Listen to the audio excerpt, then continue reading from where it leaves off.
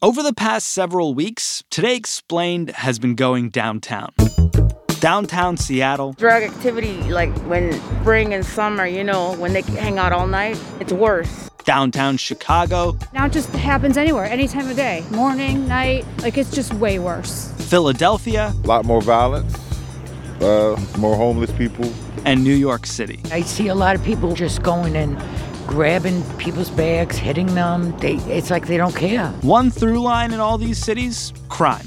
The number one barrier that we heard from people was that fear of crime was what was preventing them from going downtown, particularly within the Central Business District itself and on their commutes there. Americans are scared of their downtowns. But should they be? We're going to find out today in the penultimate episode of our City Limits series.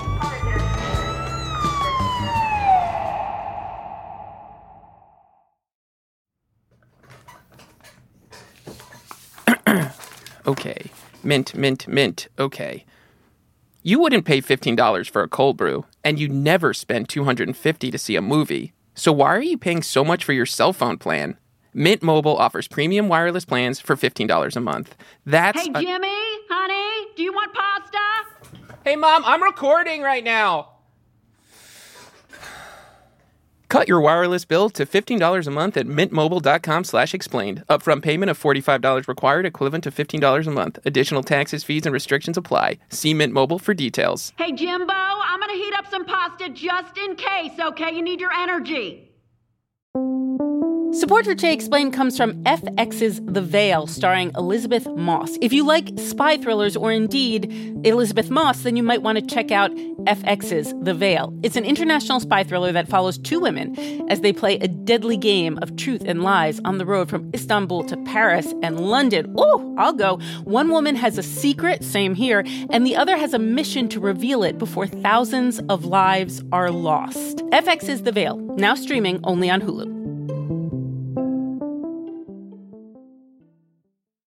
When you're alone and life is making you lonely, you can always go downtown. Today Explained, Sean Rameswaram. We didn't just randomly decide to hit downtown Seattle, Chicago, Philadelphia, New York City. We went there because we knew we'd have some data. I'm Hannah Love, and I'm a senior research associate at the Brookings Institution. Hannah's team interviewed small business owners, employers, and residents to figure out why people have been so reluctant to start going downtown again. So I'm part of a team of researchers that is looking at the future of cities through the lens of the health of their downtown business districts. They picked NYC, Philly, Chicago, and Seattle because their downtowns have been particularly slow to recover. I think our hypothesis was pretty much what most people have been saying, that sort of the changing nature of work with the ability for remote work and flexibility was kind of going to be the main barrier that was preventing downtown recovery. But to their surprise, they didn't hear about remote work. They heard about fear. Nothing's off limits anymore. You have some mentalities who do not believe that. Like, no, not here, downtown. I'm like, yes, right here, it can occur. And it has occurred. People spoke a lot about fears of, random acts of violence downtown, not wanting to go to their work because they didn't feel safe on their way getting there, which is really quite a shift in sort of what we think about and what we've seen in the history of downtowns, which have relatively been perceived as pretty safe, welcoming for tourists, and kind of more exclusive places for office workers. Now these same office workers are sort of saying we don't feel safe going there anymore. So first we started looking at national crime trends, particularly just since 2019, just because this is a post-pandemic phenomenon that we're seeing. Yeah. And what we see across the country is that between 2019 and 2020, there was a sharp and dramatic increase in murders that occurred nationwide. Okay. But when you dive deeper in, and I did a different analysis for this and look at the spatial distribution of where those murders occurred within cities, there wasn't a widespread dispersal of murders occurring in places that they hadn't previously. So what we saw is an intensification of murders in places that already had that challenge rather than a widespread dispersal across cities. That was between 2019 and 2020. Since then, murders have increased at a slower pace and are starting to kind of level off to where they were. But property crime is increasing significantly across the country, driven primarily by burglaries, car thefts. Auto thefts in Chicago were up 55% in 2022 compared to 2021, making Chicago the top city for car thefts and carjackings last year. And we saw those same trends within our 4 cities. So we did see that violent crime and property crime were going up. But when you look at downtowns, they account for an incredibly small share of that increase. So what we found was that there was a mismatch between people's perception of where crime occurred and where it was actually occurring.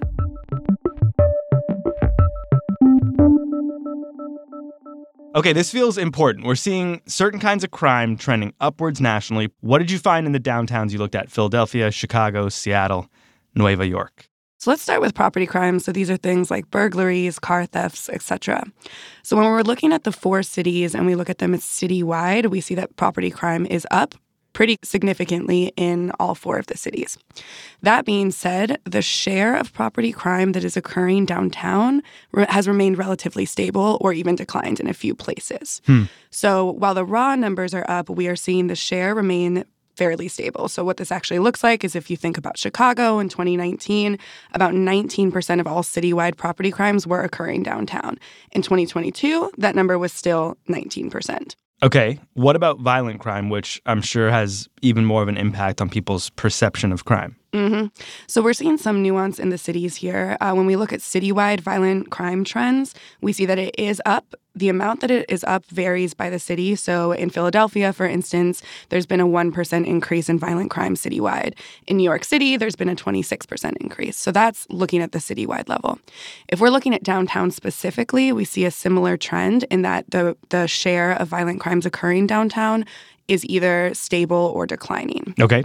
Where the nuance comes in, though, is when you're starting from a relatively low baseline of violent crime occurring downtown, it can almost feel like a much larger trend.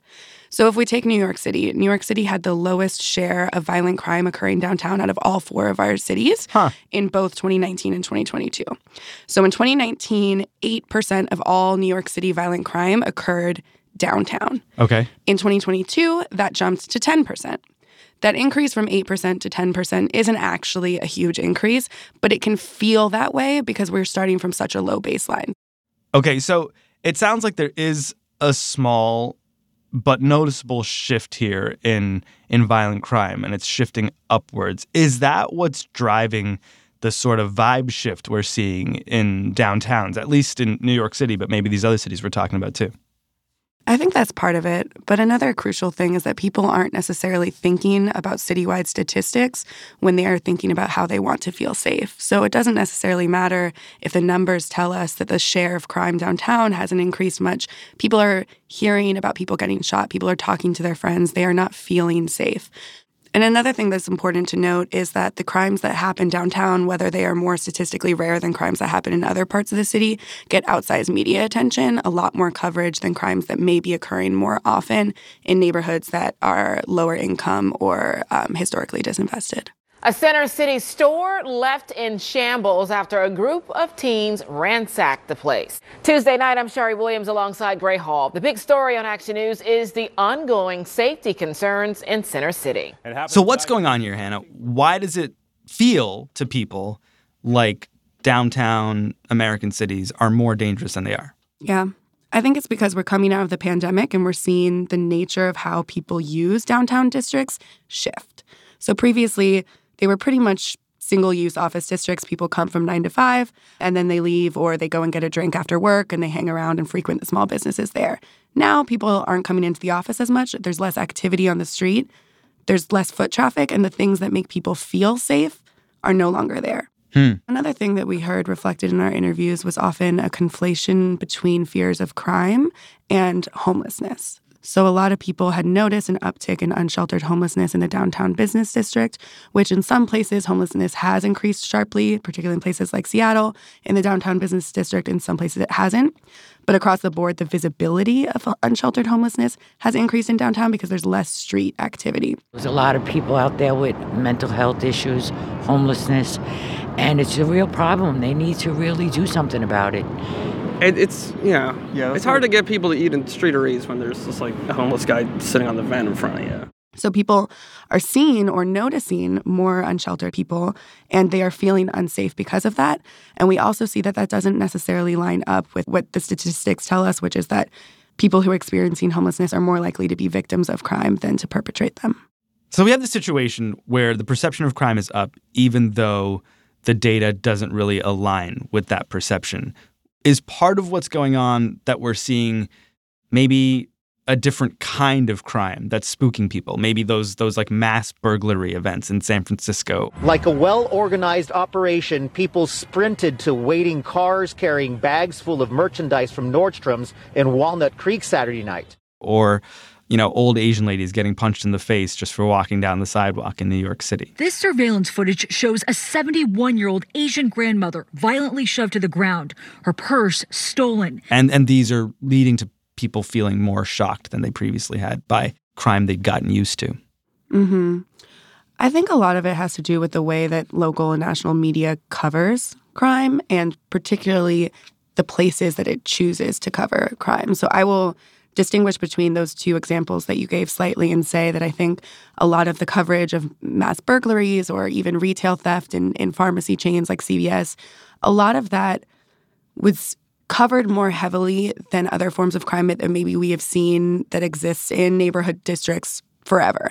So if a crime occurs in the downtown central business district, it's going to get top headline versus if a crime occurs in a disinvested neighborhood in the southwest side of Chicago, right? This video has been seen more than 300,000 times. A woman leaving a high-end retailer with an arm full of clothes and getting away in a waiting car. So I think that it's not necessarily that these crimes are occurring more often. It's just that the media pays more attention to them. And Joe, that woman was right here on this sidewalk, and then she started running. I will distinguish between that point and what you said about acts of Asian hate, which we have actually seen an uptick for.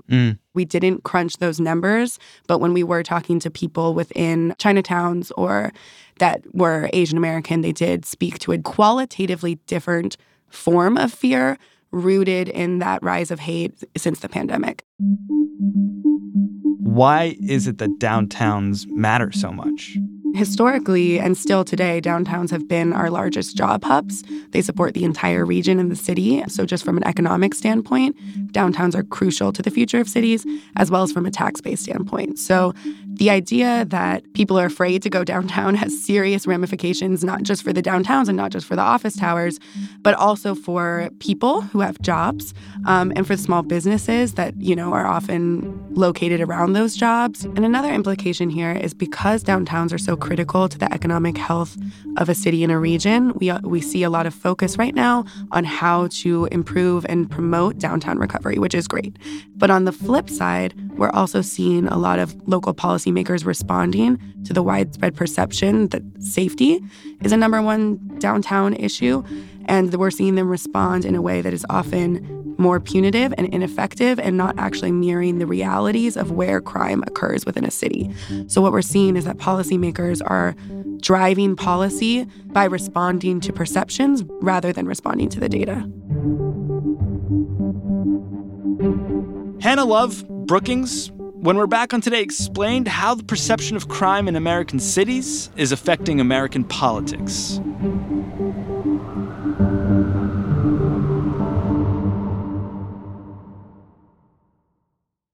Support for this episode comes from Mint Mobile. There's a lot to love about your cell phone. It gets you safely from point A to point B. It can capture some of life's most important memories. Hey, it even does cat memes. But when it comes to your cell phone bill, those warm and fuzzy feelings are nowhere to be found. Enter Mint Mobile. Enter Mom. Knock, knock, knock, knock, knock. Honey, Jimbo, I'm coming in. Mom, you can't keep barging into my recording studio like this. Honey, recording studio. You mean your bedroom? Oh, it is a mess in here. Time for a vacuum. Just quick vacuum.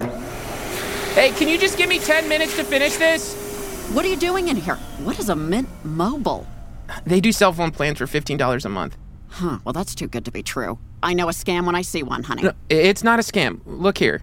Plans come with unlimited talk and text. And high-speed data delivered on the nation's largest 5G network. Oh, that's something. Then I'd have to get a new phone, though, and put all my numbers in there. That's too much work. Forget it. No, Mom, you can keep your phone and all your contacts with any Mint Mobile plan. It's really easy. Huh. Same number? Yeah, same number. Okay, so I'm just gonna finish this ad now. Pretend I'm not even here. Not even here. You're standing between me and the computer. Oh, I'm sorry. Yeah. Cut your wireless bill to $15 a month at mintmobile.com/explained. Upfront payment of $45 required, equivalent to $15 a month. Additional taxes, fees, and restrictions apply. See Mint Mobile for details. Mom, the vacuum! The vacuum! You never call. That's because I live here, Mom. Support for the show comes from Shopify today. Shopify is, of course, the global commerce platform flexible enough to help your business sell at every stage of growth. You know that friend of yours who's like on that next level yoga, who's like doing backflips? That's like Shopify when it comes to helping your business sell at every stage of growth. No matter what you're making, Shopify can help you turn browsers into buyers and sell your products everywhere, from their all-in-one e-commerce platform to their in-person point-of-sale system. Shopify offers the flexibility to support your operation. And right now they're offering Shopify Magic, an AI-powered helper created to give you a little boost and help you stress less and sell more. Sign up for a $1 per month trial period at shopify.com/explained. Go to shopify.com/explained now to grow your business no matter what stage you're in. Shopify.com/explained.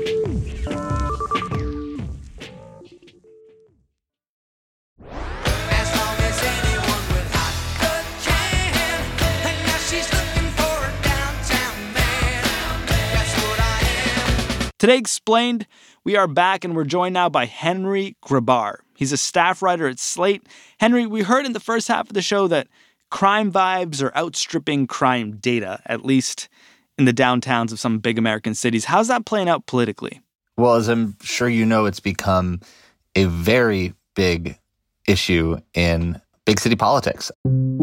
Tackling LA's spike in crime, the candidates who want to be the next mayor are pitching their plans. Philadelphia City Councilman Alan Dom has some big plans. He announced his resignation. He says he's stepping down to explore the option of running for mayor. Hearing from people in the suburbs telling me I don't feel safe coming into the city, that's a problem. Paul Vallis, the former CEO of Chicago Schools, promises to hire 1,800 new officers with a focus on community policing. I can't really think of a mayoral race over the last 2 years in which crime hasn't been front and center, and not even just mayoral races, but the midterms. Candidates in the suburbs almost all ran on this idea that the cities were going to hell and that Democrats had lost control. In the final 2 weeks of the campaign, positive ads are out, scorched earth tactics are in. Murders, robberies, assaults, rapes, all up. But what is Governor Tim Walz's response? He pushed to defund our police. This is false, and there's plenty of evidence.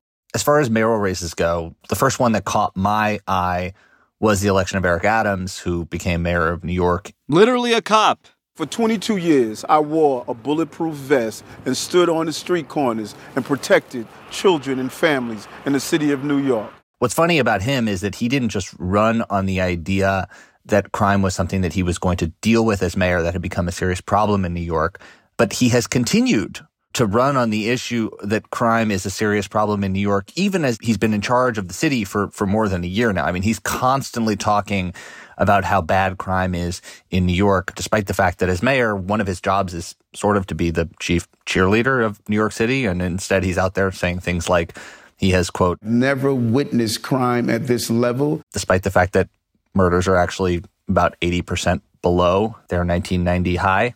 So Adams is, like, for me, he's exhibit A in the study of big city mayors running on crime and then continuing to play off the fact that crime appears to be a major concern for voters. You mentioned that the murder rate was actually much higher in New York City in the 90s. Was that the last time the perception of crime was this high or maybe even higher? It's hard to say. I mean, I think that for a certain type of suburban voter, there has always been an idea that cities are dangerous places. Donald Trump ran all over this issue. What the hell is going on in Chicago? What the hell is happening there?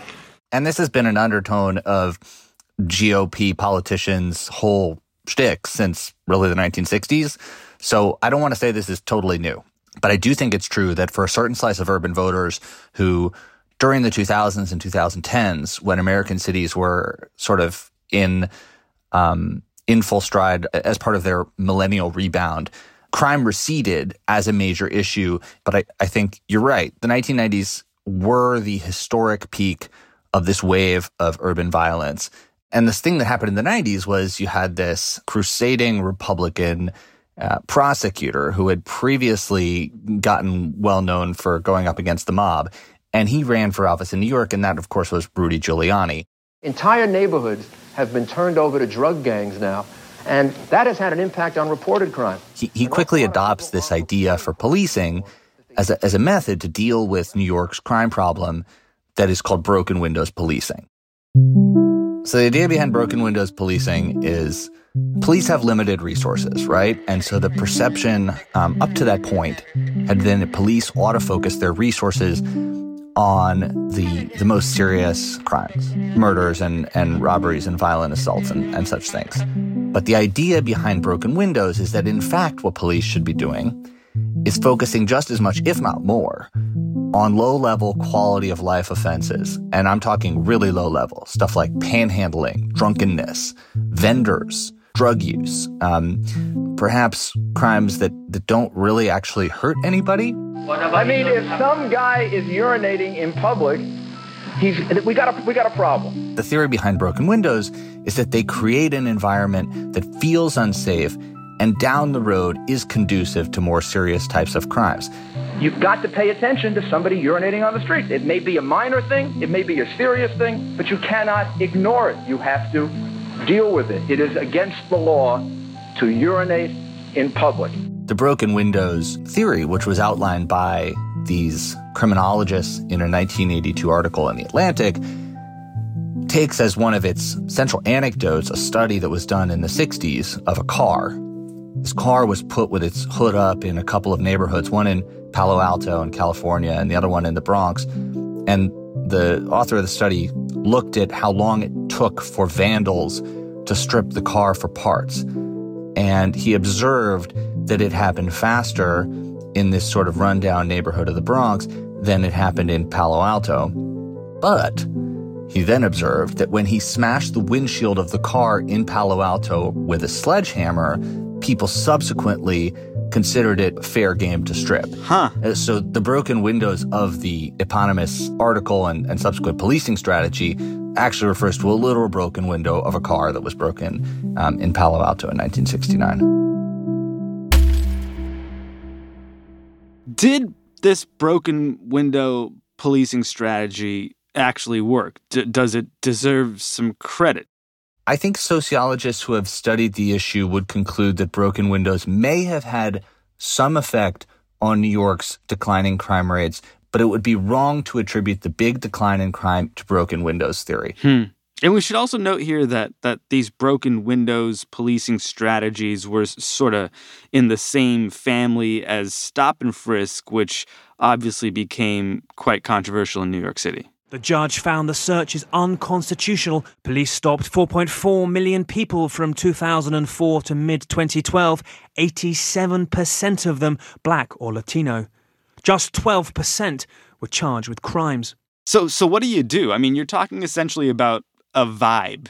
You're not talking about actual crime data. You're talking about how people feel about crime, which is unpredictable and maybe based on a few cases that get outsized attention. How do cities deal with that?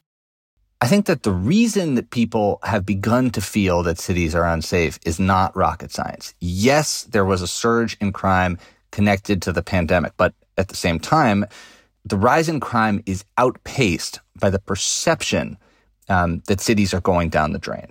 And to counter that perception, you need a strategy that's not just about policing. The reason people feel that cities have gone down the drain is because city neighborhoods feel empty. And this is a really old idea. I mean, Jane Jacobs talks about this in The Death and Life of Great American Cities, which was written in 1961. Safety on the streets by surveillance and mutual policing of one another sounds grim, but in real life, it is not grim. What contributes to a feeling and perhaps a reality of safety in public is not the presence of policemen, but the kind of informal network of what she called eyes on the street, which is just to say various neighborhood actors, whether they are, merchants who have a shop or a bus driver who takes his coffee break here or a neighbor who is looking out after a kid playing on the sidewalk. The safety of the street works best, most casually, and with least frequent taint of hostility or suspicion precisely where people are using and most enjoying the city streets voluntarily. And if those people aren't there, and they're not there right now in a lot of American downtowns, which have been emptied out by the pandemic and stayed empty, then yes, people are going to feel unsafe, whether that's the reality or not. What's going to make people feel safe in a big public space? Is it the presence of like a cruiser with its siren on, like lights flashing, parked at the corner? Probably not. Maybe police officers on patrol, on foot. Maybe even better than that would be some sort of way of activating public space, drawing people back into these neighborhoods. During the pandemic, New York really ramped up its open streets program, closing streets to cars, giving people places to socially distance and maybe have a little place to play. And this is something you saw in a bunch of cities, but I think that New York has really kept at it in some places. One of the big ones is in Jackson Heights, and they have this big avenue that they've converted on a semi-permanent basis into becoming just a place that's free from cars. And it's a place where you go and you see kids learning to ride bikes and moms pushing strollers and delivery guys pushing carts. And it's just become this really beautiful example of what a city street could be if it weren't just used for cars. And that's the kind of thing that I think city neighborhoods need to look at if they're going to retain their vitality going forward.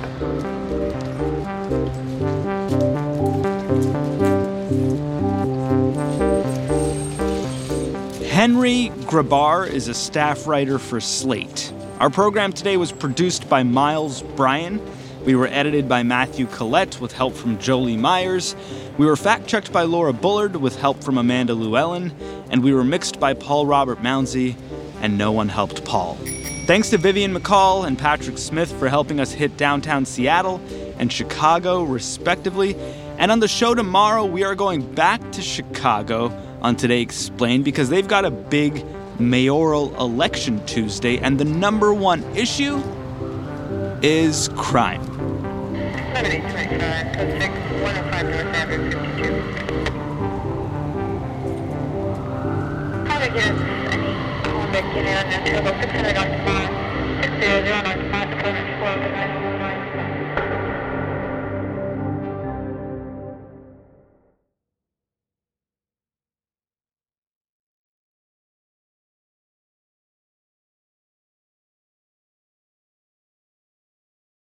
Okay, let's see here. I think this plugs in here, and okay, record. Okay.